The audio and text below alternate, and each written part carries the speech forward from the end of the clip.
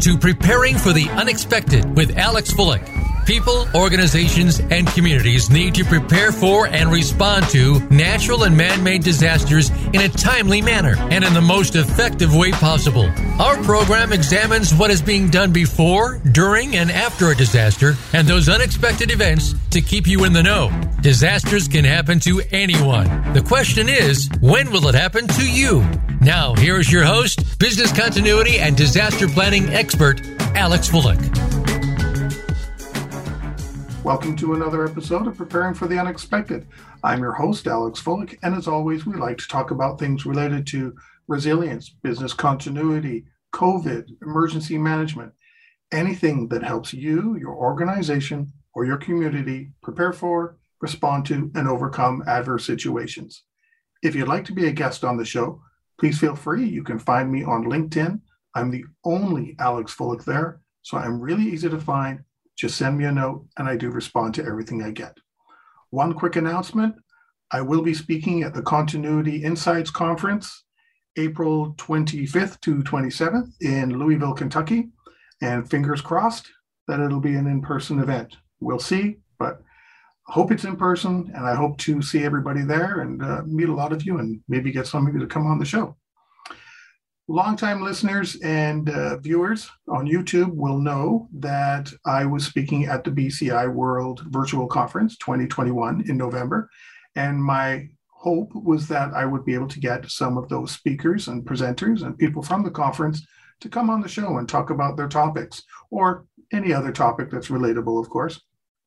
But today is one of those lucky days where I do have one of the presenters joining us, speaking on the topic of a rethink of organizational risk from lessons learned throughout 2020. I'd like to welcome Andrew Witts.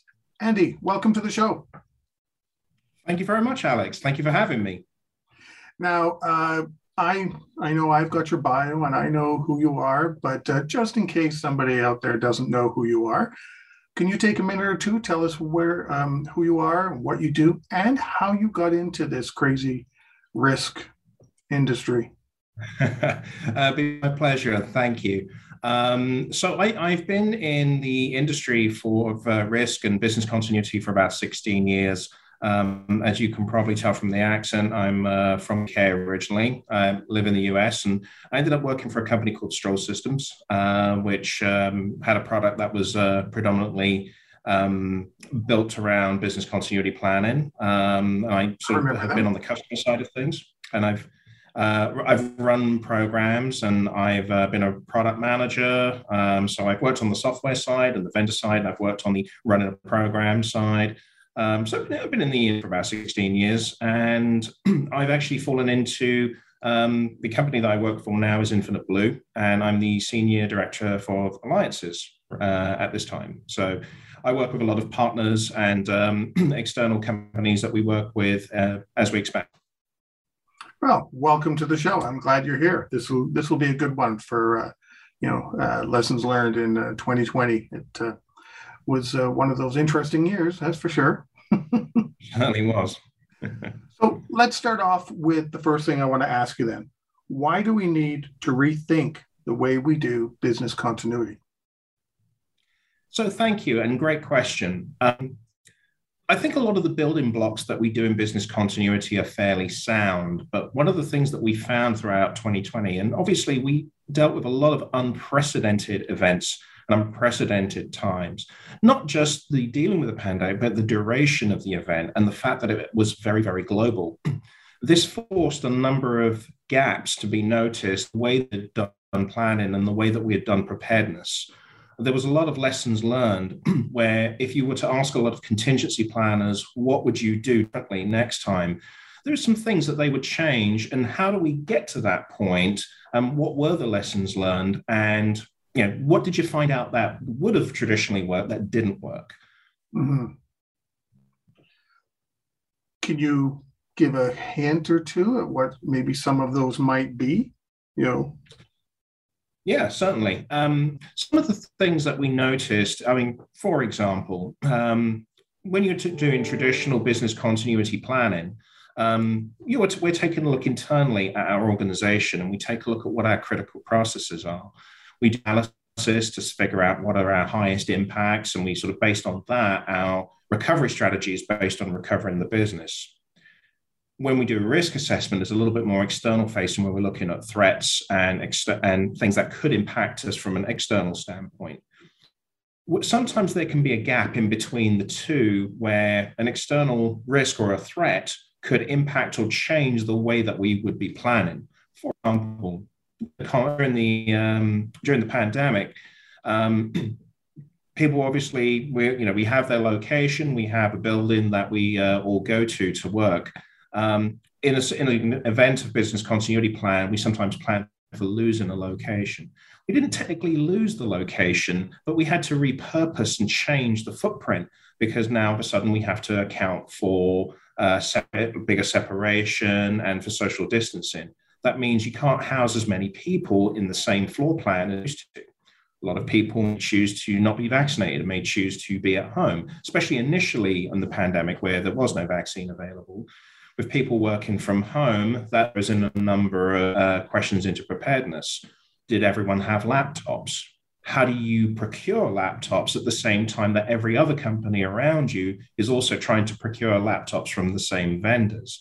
We always made assumptions that we could always go to a retailer and procure laptops in the event of a disaster.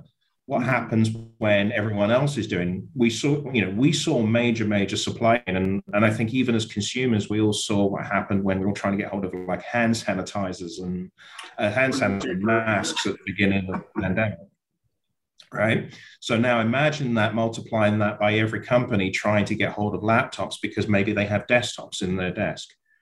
You bring the laptops home. Now what happens? How do you get them configured? IT are now behind the curve trying to get those laptops set up and configured. People are accessing things remotely, but they may not necessarily be secure. What if they're using Wi-Fi without a password? Setting up VPNs for everyone. So these were things that, we've always made an assumption that certain key people, and when I say we, I mean as a culture, not necessarily in all companies, not one company. There's a lot of companies that made assumptions that only key people would need laptops. Now, all of a sudden, everyone is working remotely. What happens when you have people who become sick and they may be a symptom of failure? They may have key knowledge that's very, very prerequisite. What happens when they have tasks that can only be done in the location, but it requires a special piece of equipment? We saw many examples where we depend upon a particular vendor to supply us with a particular item. Okay, if that vendor is not available, we have an alternate vendor. But in the case of the pandemic, one of the examples we saw was that the other vendor was experiencing the same supply chain issues that the first vendor was. Mm.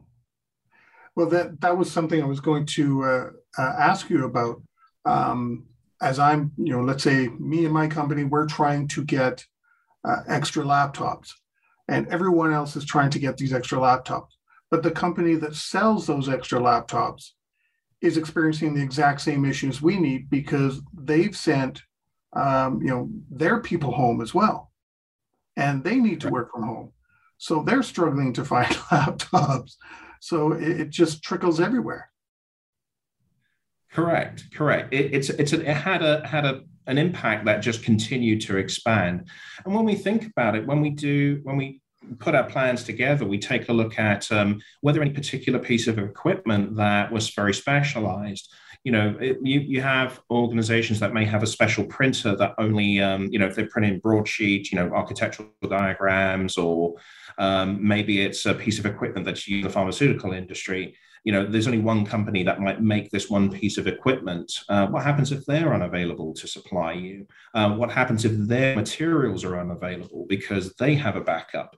We saw a knock-on effect of a number of different things. And when we're doing contingency planning, we're doing risk, there were certain scenarios that we didn't, and I say we in the collective sense, that a lot of organizations didn't see coming and didn't plan for, because it was a very, very extraordinary set of circumstances that we were all forced to deal with. I think for the longest time, when we thought of risk management or trying to assess risk, we're looking at a hurricane, an earthquake, a fire, a flood, the usual suspects, for decades. always crop up. How vulnerable are you to an earthquake? Oh, not at all. I'm in the middle of the Canadian Shield. Zero. Well, Absolutely. I live in an hour west of Toronto. How susceptible are you to tsunamis? Oh, that's silly. Zero. However, what happened in Japan? So No, now that's a very good example. Go ahead. Yeah, go ahead. No, please. Very good example.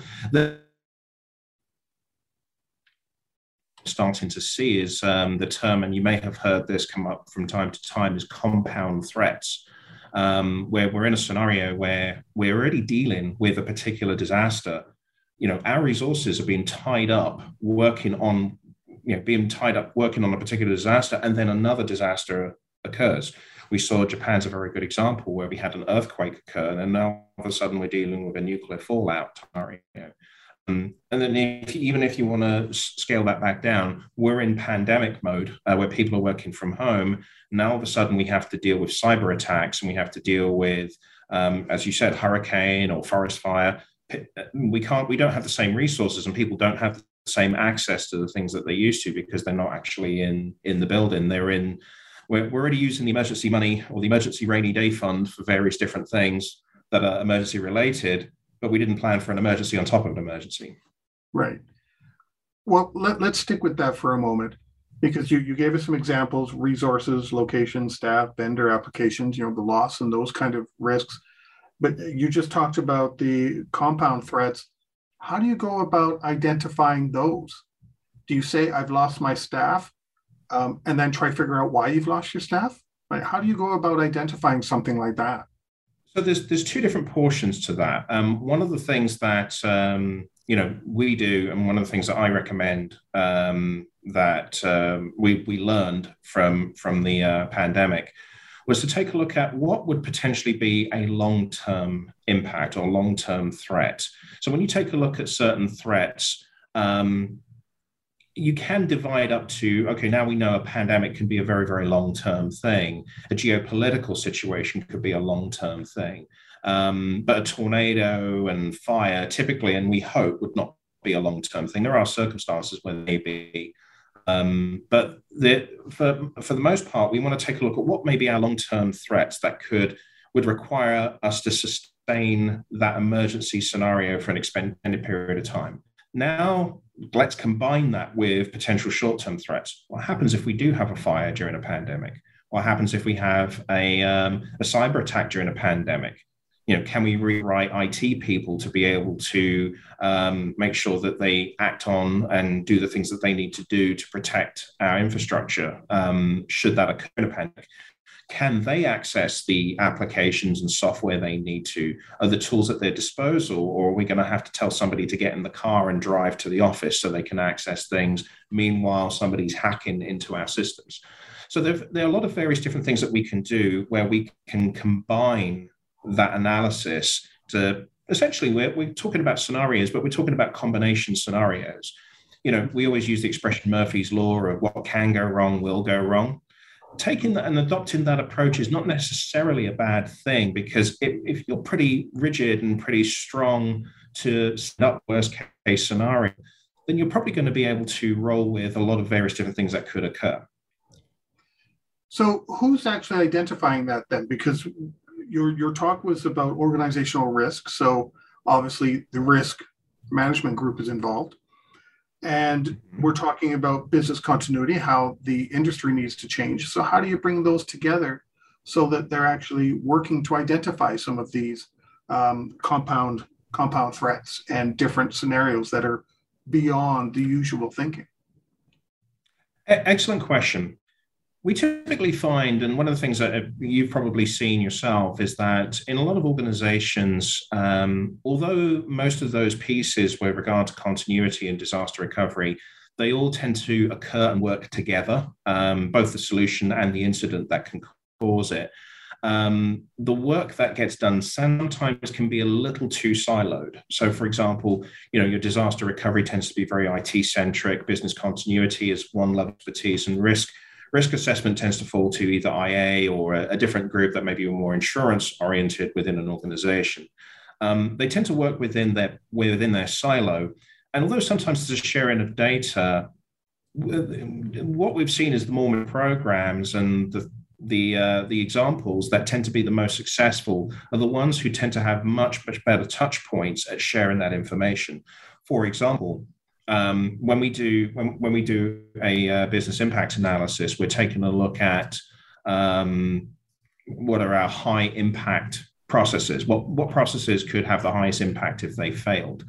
Well, when we take a look at a risk assessment, we're taking a look at what would be the high likelihood and what would be the high impact assets to be impacted. What would happen if we combine those two? It would give us a lot of more information, because we'd be seeing, okay, something may, in a risk assessment, may show up as a low likelihood, but in a BIA, it appears as such a high criticality, it's something we can't afford to ignore. And I think we've seen in the industry, the term black swan has come up, and there's a couple of other new terms regarding that, where there's an event that is so unlikely that we never really foresaw it, but it was catastrophic when it occurred. I think some of these catastrophic events we kind of knew about anyway. You know, I still remember the days, and nobody sent me emails about this because I don't want anyone taking this the wrong way, where before 9/11, people used to say, oh, what are we going to do if an airplane hits our building? And up to that day, people would say, that's never going to happen. That's not going to happen. Well, that event did happen, and it changed the way we travel. The world changed as a result of it. So some of these things can come true, and we have to look at it. With organizational risk and the business continuity people, if they're doing two different things, looking at two different things, is it a mature program that brings those together? Who brings them together? You know, does business continuity look over the fence and say, hey, you risk guys, do you have anything that we need to know about? You know, how do you actually bring them together? Process-wise, what you said to me makes complete sense, of course. You know, that they do need to work together. But how do you bring them together? Do you present it as something different, like organizational risk and continuity or something? It's only because I've heard quite a few stories of people having difficulty trying to break down these silos. It is a challenge, especially if, and it varies from industry to industry and how regulated it is. It can vary depending on how bad a disruption a company experiences. Unfortunately, sometimes, it takes a little bit of a knock for people to wake up and actually realize that they need to do something, especially at an executive level. Executive is important, but also being able to prove, here we are, here's the numbers, look at this. There are so many things that we did that we could have done differently if we were a bit more collaborative in the way that we do it. Usually a steering committee should have a good level of representation, not just from a business continuity standpoint, but from a risk standpoint, a DR standpoint, so that they, you have the scenario where each person is working on pieces of the puzzle, but the puzzle comes together in a good steering committee where you can have a good overview. I mean, obviously that's idealized, but there are ways you can still get the right type of buy-in, especially if you can do an exchange of an improvement for each other. And here's a good example. I've actually seen an organization where the disaster recovery folks really did anything to the business continuity program. And they were saying, okay, here's the list of applications, here's the recovery time objective, and there you go. That's where you go. We're handling the rest. Leave us alone. The business continuity folks, very clever coordinator in this particular case, was able to prove to them that some of the calculations and the things that they do on their end, they could send back to the IT team, and it would not only save them money because they were using some very expensive service to actually do that, but also they could provide them with data that made things better for them. So they had a better understanding of the order and the priority of recovery. So for example, we're doing a recovery not just based on tier, but also based on just the location of things in the data center. the business came back and said, well, wouldn't it be better if you put the tier zeros a little bit closer to each other so they can all be recovered better and faster? So there are certain circumstances, and I'm paraphrasing that story there, but there are ways that you can actually combine data points where they can be mutually beneficial to each other. And let's say we have the steering committee, we have the points made about lessons learned, we have it documented, this is what we've learned. What do we do with them next?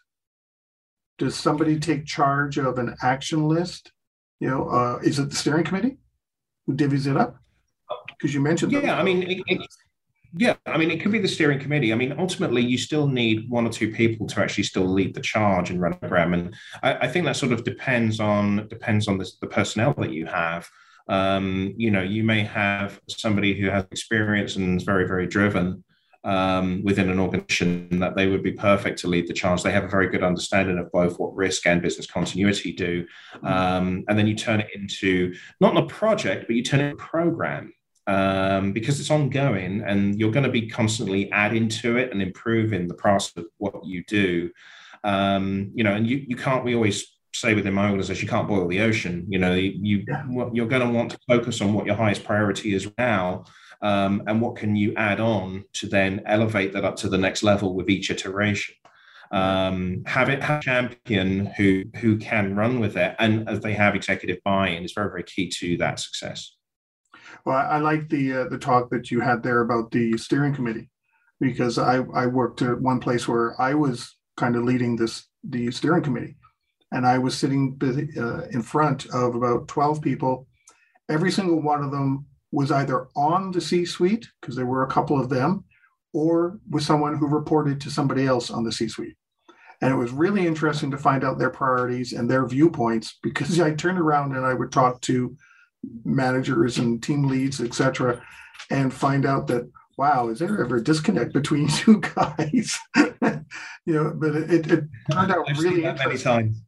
Yeah, but it was a great way to lead things forward, because they prioritized, and I would barely get it out of my mouth, and half of them would be, yeah, that's key, and the other half, maybe let's just chat about it, and then everybody around the room would agree on the next course of action. Great. Document it, let's take it back and get it done. The steering committee, with the support, because a couple of them were on the C-suite, with the support of the C-suite, made a huge difference. And even when incidents went wrong, we would talk. Did you recall that incident that happened 2 weeks ago? We need to fix such and such because we've identified XYZ, and it would just start. Really, the ball would start to roll, and you'd really learn things. There was a very there was one of my mentors at one point when business continuity once made a comment about, well, when it comes to testing, we're all keen to pass a test. Sometimes you learn more from a failed test than you do from a passed test.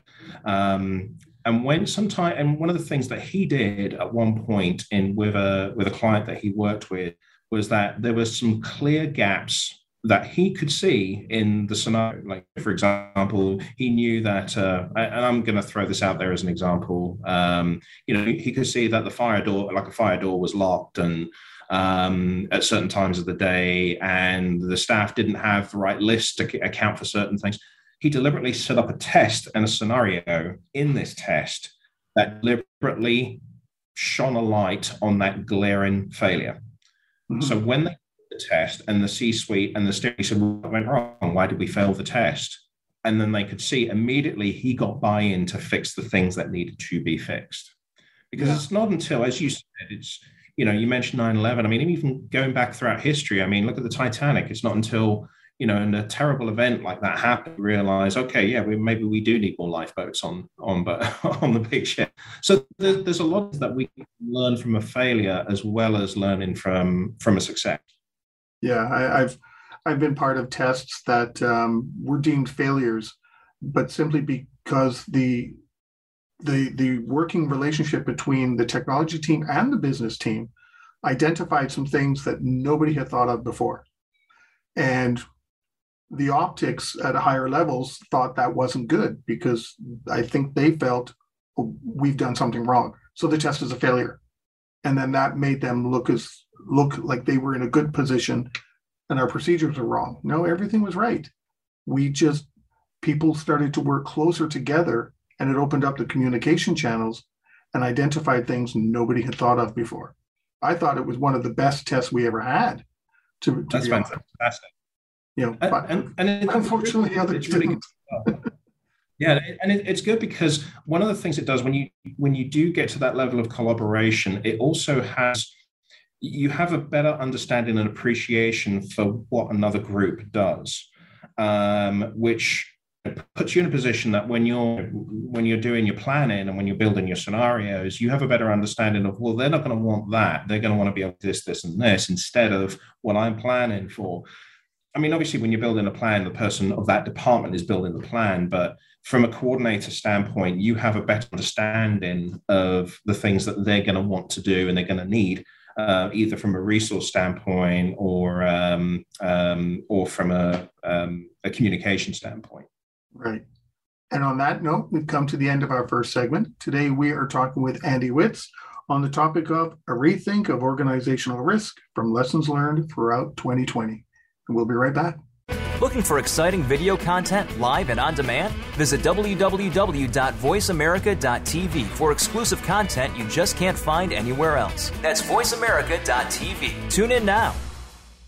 Are you ready for a disaster? If you are like many people in the world, that answer may sadly be no. Disasters happen unexpectedly to people just like you every day. Tune into Preparing for the Unexpected with business continuity and disaster planning expert Alex Fullick. The show will not only help you better prepare for a disaster itself, but also to prepare you, your place of employment, and community for the aftermath, emotionally, financially, and with a better level of awareness and a stronger feeling of resiliency. Tune in Thursdays at 9 a.m. Eastern Time, 6 a.m. Pacific Time on the Voice America Variety Channel.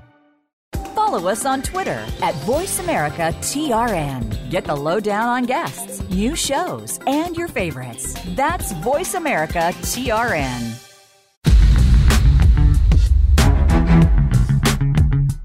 You are listening to Preparing for the Unexpected with Alex Fullick. Email your questions to info@stone-road.com. Again, that's info@stone-road.com. Now back to Preparing for the Unexpected.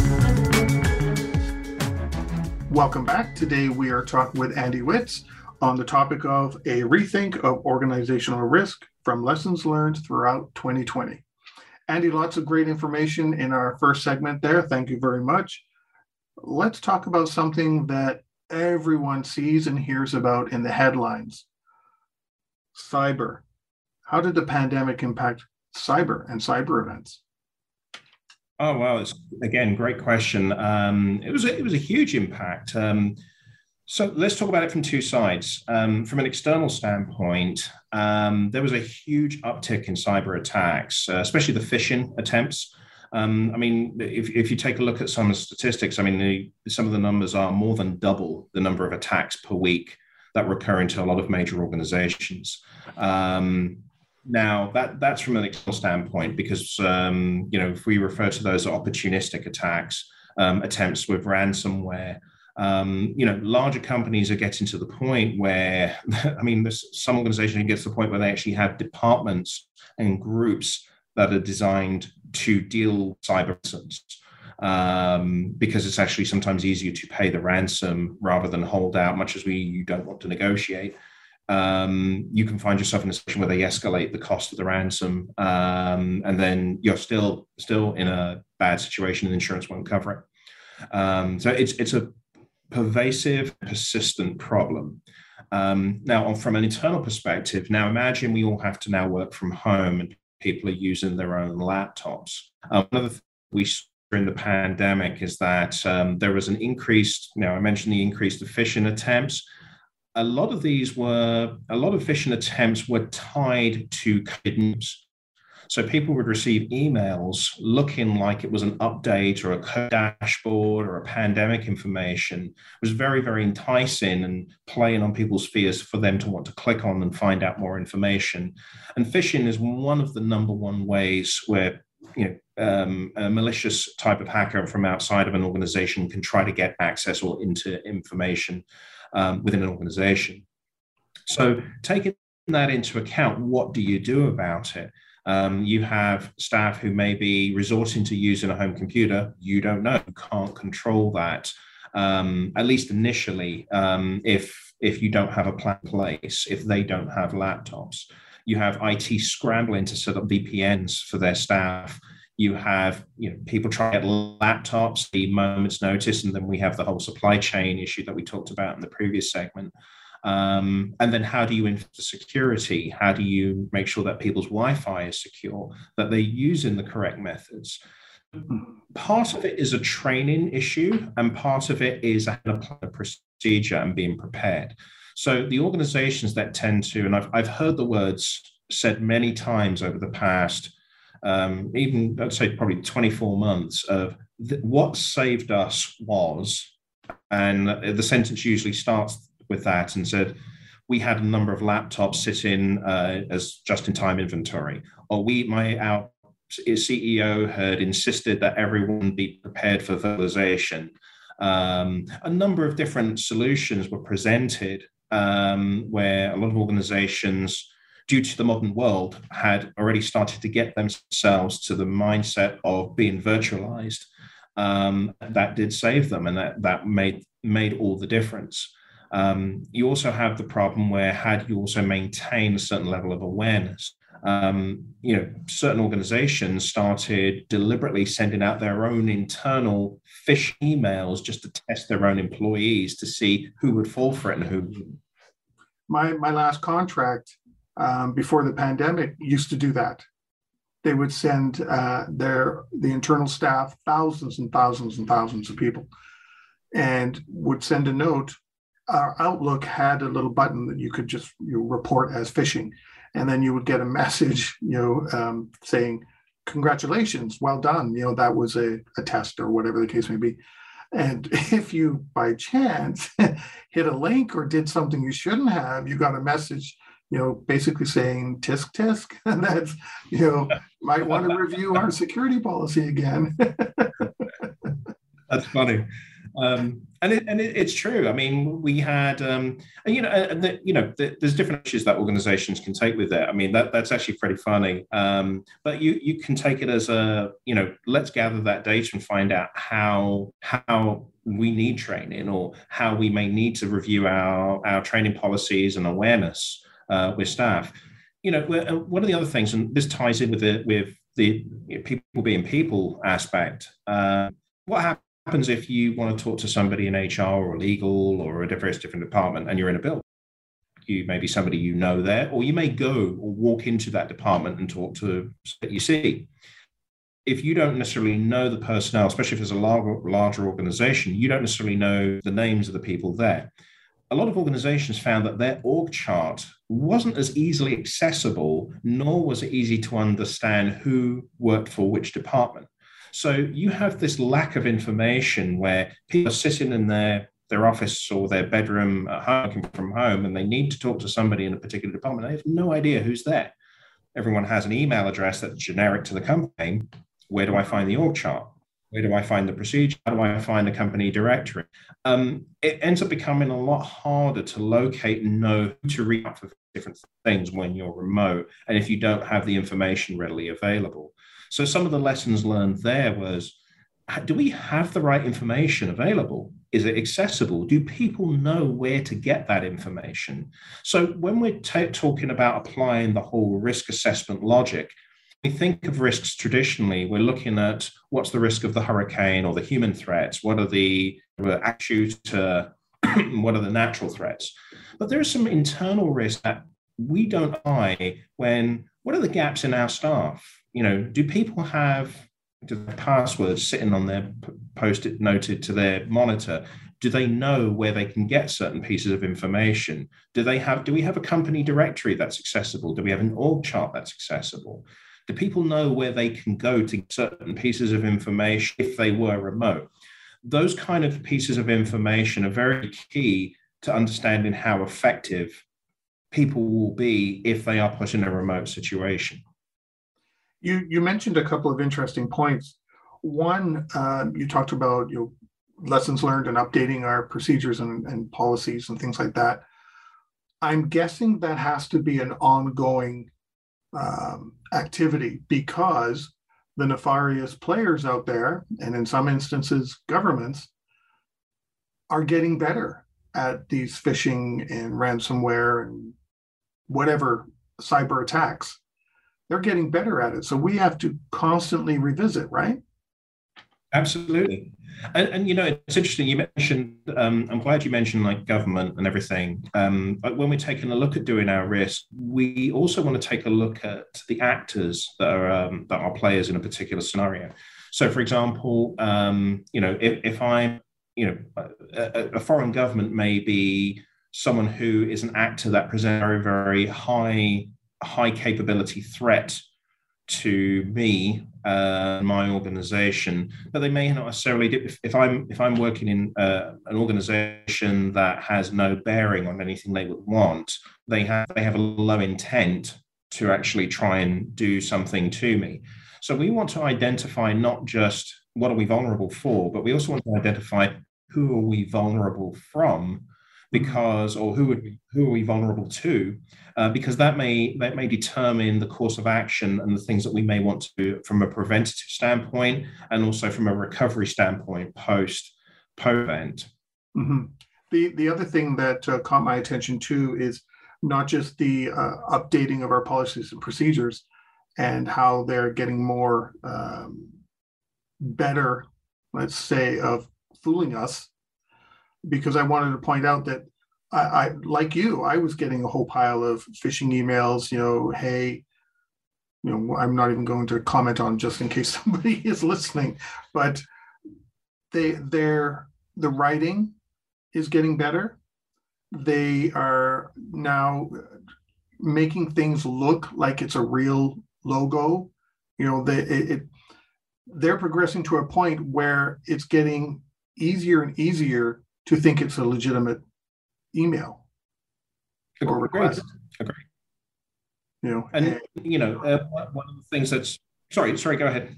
Oh no, I was actually telling you to go ahead. Oh, thank you. No, you're absolutely right. And the quality, and I hate to use that word because that makes it good. The quality of phishing attempts has been increasing, and they've gotten to the point where they do look very, very professional. Understanding and enforcing policies on a regular basis is very, very important. Like reinforcing, saying no one, and we know this, we hear this time with banks, will say no one from our organization will ever ask you for your PIN number or ask you for your account number over the phone. And there are ways that you can protect yourself. Even if you can't identify if something is a phishing email, then don't respond to it, but then follow up with a fresh email that you have created to that person saying, hey, did this come from you? Is this something? And I've seen it from time to time where I've had an email come through and I've actually checked with marketing and said, come from you guys, or is this something external? And there are times they said, oh, that's us. And there are times that they've actually said to me, no, go ahead and delete that or report it as phishing.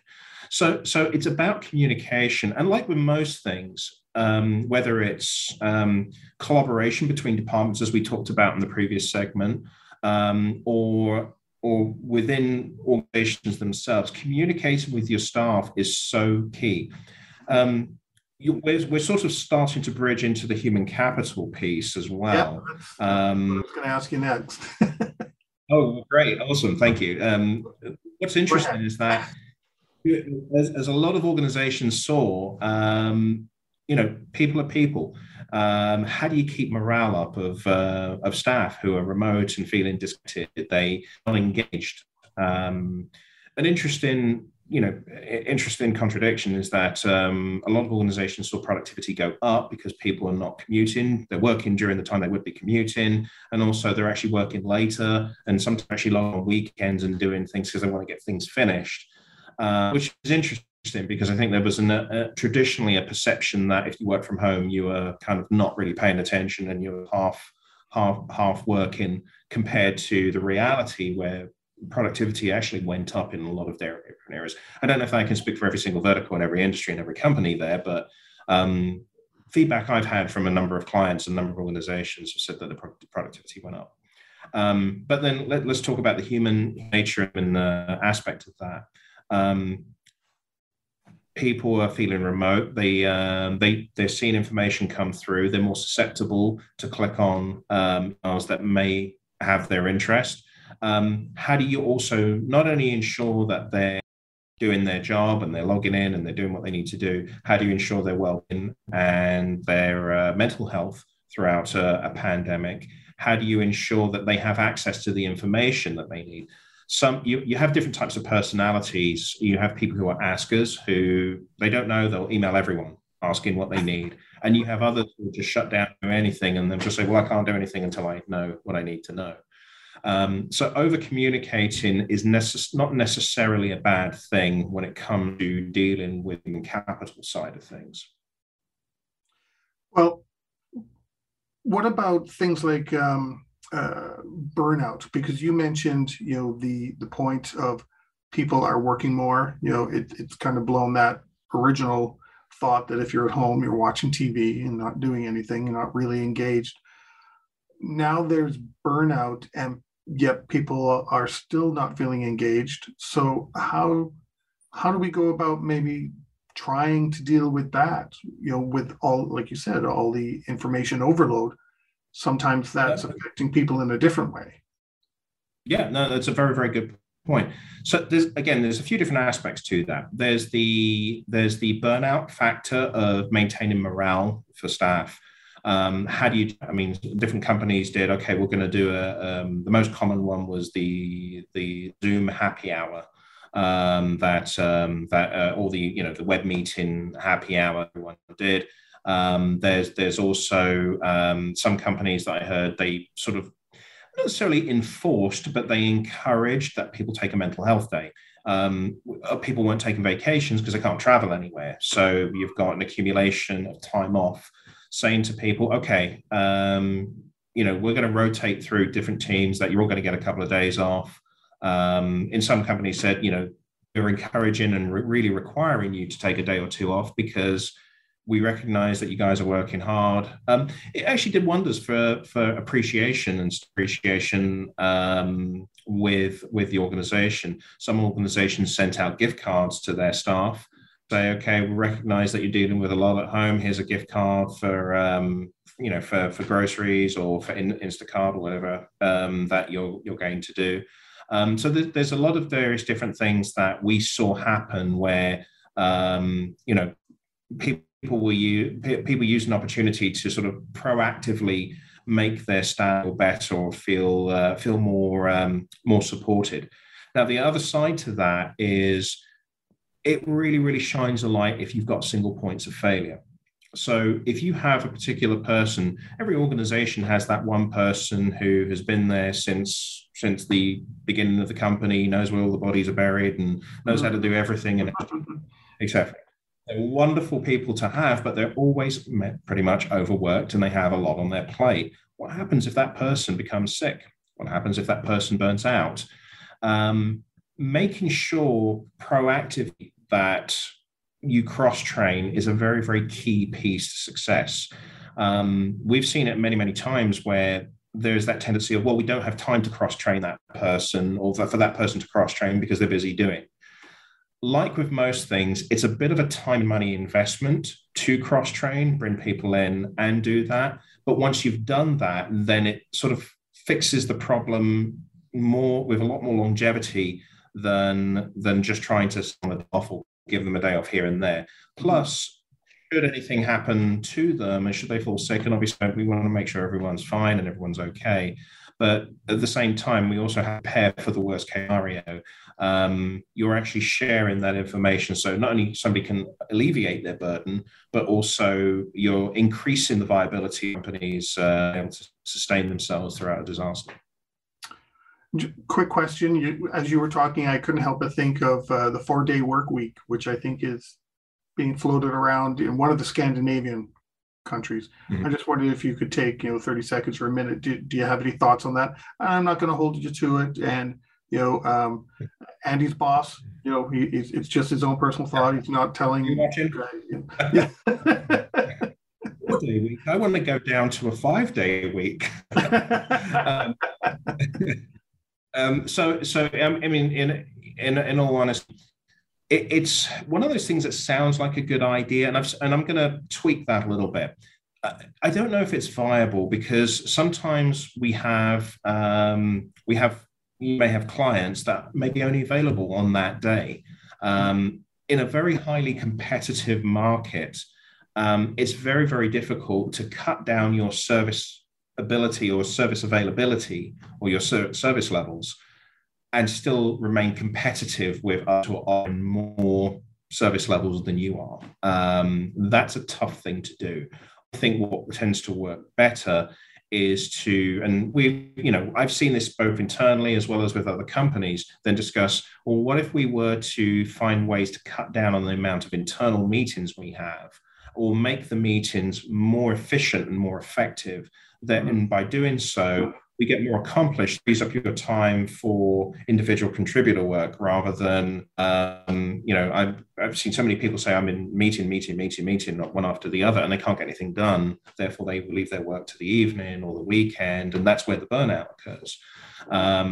Being able to make sure that we look after people and say, okay, well, how do we make sure that the meetings are effective and productive, but then you still get time back to actually get the work done you need to do? Well, believe it or not, we only have 3 minutes left, but there's one question I still wanted to ask you. I guess you'll have to talk fast, I guess. How do we combine the different disciplines, risk, business continuity, etc.? Any suggestions? Yeah, absolutely. So what I do is apply the concept of the risk analysis to components that wouldn't normally be part of a risk analysis. So you've components from a when you're building your business continuity plan, you're looking at a loss of staff, loss of location, loss of application or vendor.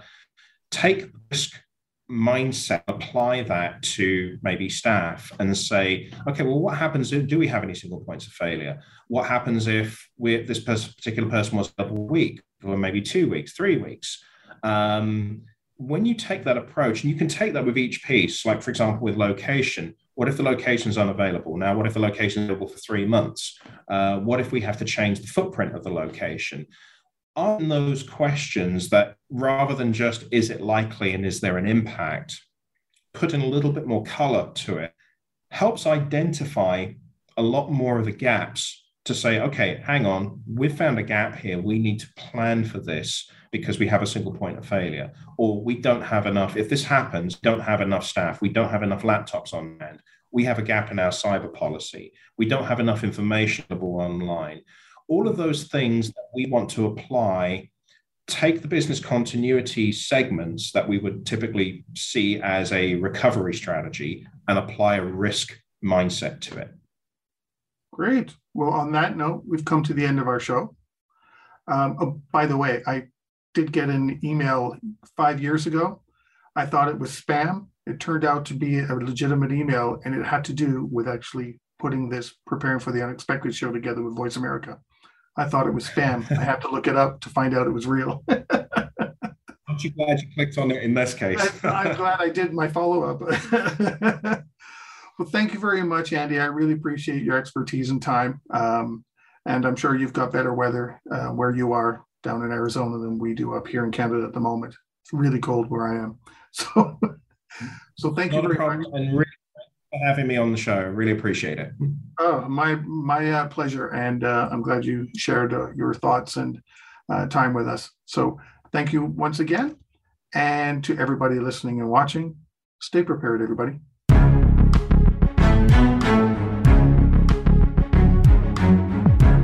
Thank you for joining us for Preparing for the Unexpected. Please tune in for another edition featuring your host, Alex Bullock, next Thursday at 10 a.m. Pacific Time and 1 p.m. Eastern Time on the Voice America Business Channel. We'll see you here next week.